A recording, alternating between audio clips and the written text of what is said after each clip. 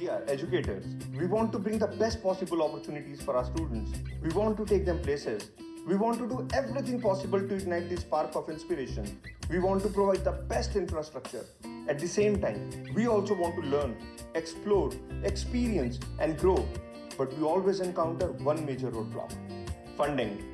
Well, not anymore. In this series, we are going to discover every possible way to arrange funds or to raise capital. Hi, it's Himanshu, and I welcome you to the brand new episode of The TEDS Show. Today's episode is going to be super exciting, so keep listening on Apple, Spotify, or on your preferred platform.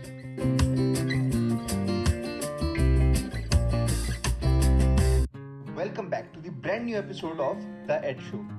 This is the 5th episode of the Ed Invest series, and in this episode, I am going to answer some of the most common questions asked by you after listening to the previous episodes on raising non-repayable funding.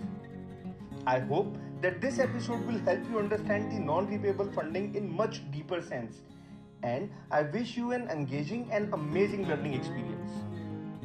In the previous episodes, we have covered everything about CSR, donations, crowdfunding, subsidies, grants, and other types of non-repayable funds. I would suggest you to listen to all the previous episodes to gain complete knowledge on non-repayable funding opportunities, and then listen to this episode to have better understanding. If, after listening to all the episodes and today's Q&A episode, you still want to ask questions, then I suggest you to share the questions with me using the Anchor app, or if you are listening to this episode on YouTube, then write your questions in the comment section and I will cover all your questions in the next Q&A episode. So let's get started. In today's episode, I am covering the most common questions I have received by many educators. And along with this, I will also be covering some insights on the question that was asked by almost 80% of our listeners. Now, let's get started with the questions. Well, I am covering first and second question together because it is a kind of a common question. The questions are: can a private school raise grants?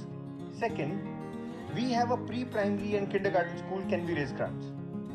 Now, irrespective of the type of educational institution, all institutions are eligible to raise grants, donations, or CSR fundings, be it a pre-primary or K-12, college or a university, skill development institution or a research institution. Every type of education institution is eligible to raise grants. Other than the institutions, students and educators of such institutions are also eligible to raise grants for various purposes. Next question is: do we need tax exemption certificate under our school's name or under our trust or society's name? Now, in Indian context, the tax exemption certificates, which are ATG and FCRA, can be and must be obtained in the name of the society, trust, or a Section 8 company, as this is your legally registered entity under which you are running your education institution. Now, in case you are listening to this episode from another country other than India, then I would suggest you to reach out to your tax lawyer or accounting firm for better understanding on tax exemption certificates and other necessary legalities that you may require for raising donations.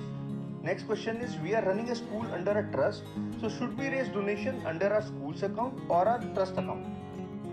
Now, in Indian context, donation can be raised only in the trust, society, or Section 8 company's account, as you have all the tax exemption certificates and registration certificate under that account. However, you may also choose to raise grants in the school's account as well. Again, for other countries, my suggestion is to reach out to your tax lawyer or accounting firm for better understanding. Now, let's move to the next question. Do we need to give the access of our accounts to the grant giving organization? Well, no. Why would you give access of your accounts to the grant giving organization? Now, grant giving organization never asks for the access of your accounts. However, they may choose to do the audits of the grant amount given to you. And the most important thing for you is to submit the project report or project completion report as mentioned by the grant giving organization. Can you give us the details of the membership driven grant giving organizations and how can we join such organizations? Many organizations prefer to give memberships, and I have created a list of approximately 100 such grant giving organizations that you can get simply by following me or connecting with me on LinkedIn and sending me a message. My LinkedIn ID is mentioned in the description. Now, the joining procedure of these organizations varies from organization to organization, and for that you need to visit the organization's website and understand their requirements. What documents are required to take the membership of grant giving organization? Now, the documents are as per the membership guidelines of the said organization. So my advice to you is to visit to the website of that particular organization to find out more information about the documentation required. However, the basic documentations that any organization may ask for are registration certificate of the education institution, tax certificate of the organization or education institution, bank account details, affiliation certificate, name and contact details of the institution, name and contact detail of the point of contact.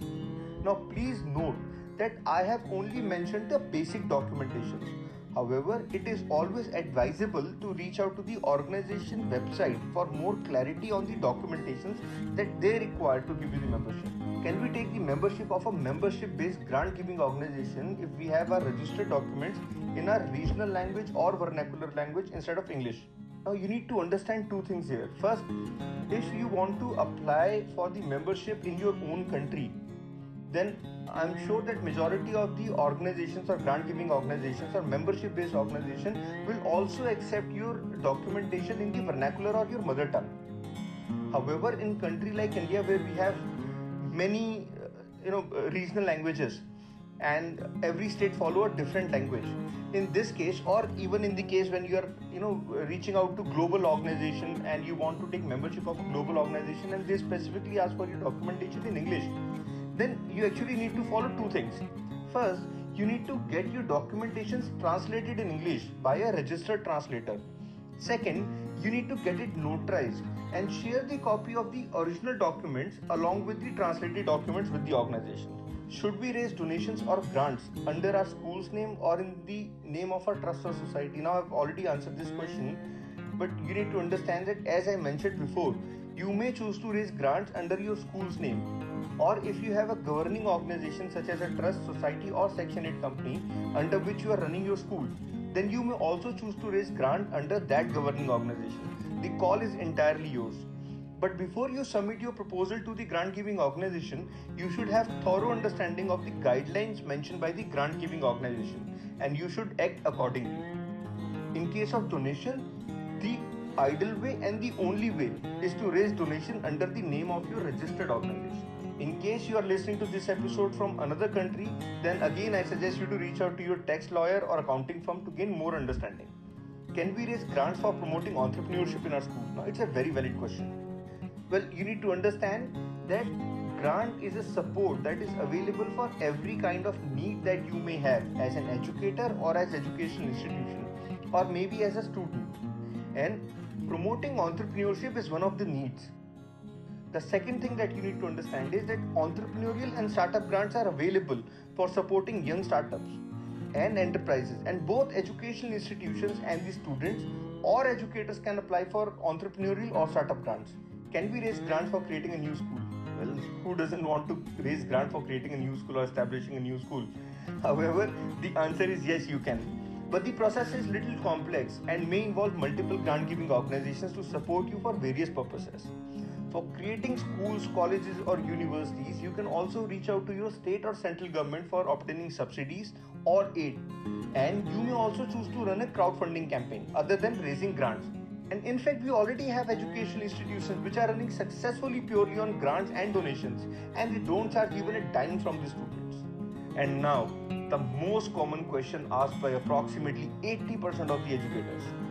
Can we travel places using grants?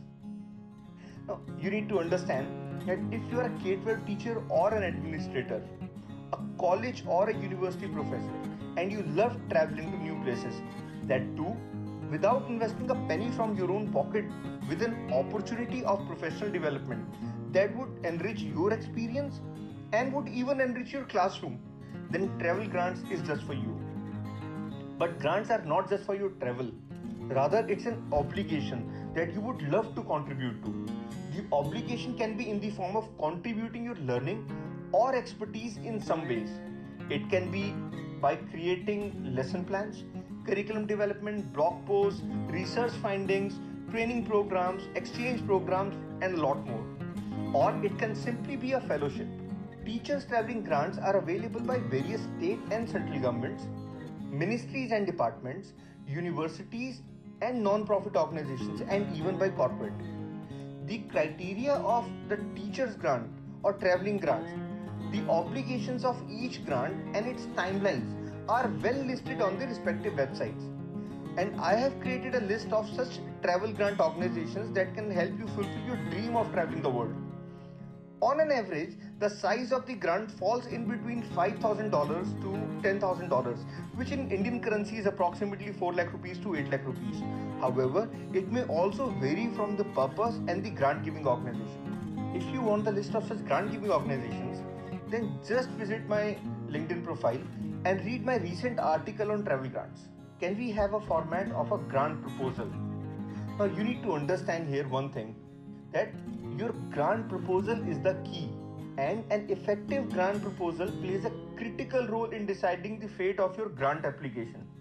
And hence, my recommendation to you is to not to use any predefined format unless it is specifically mentioned by the grant giving organization in call for proposal or request for proposal. My recommendation to you is to learn how to write an effective grant proposal and start writing the proposal by your own. If you wish to learn how to create an effective and detailed project report or proposal for obtaining a subsidy, aid or a grant, then do let me know and I will create a separate episode for the same. During my journey, I have come across some great educators who have gained various types of non-repayable fundings for various purposes, for self as well as for their students or institutions. If you want me to invite them for an interactive session, then let me know and I'll be happy to reach out to them. And if you have liked this podcast, then do rate us on Apple Podcasts and share it in your network. And I will see you in the next episode. Thank you for listening to The TEDS Show. You can now listen to the same podcast on Apple and Google Podcasts, or you can watch it live on YouTube. And I'll see you in the next episode. Till then, stay safe and stay happy.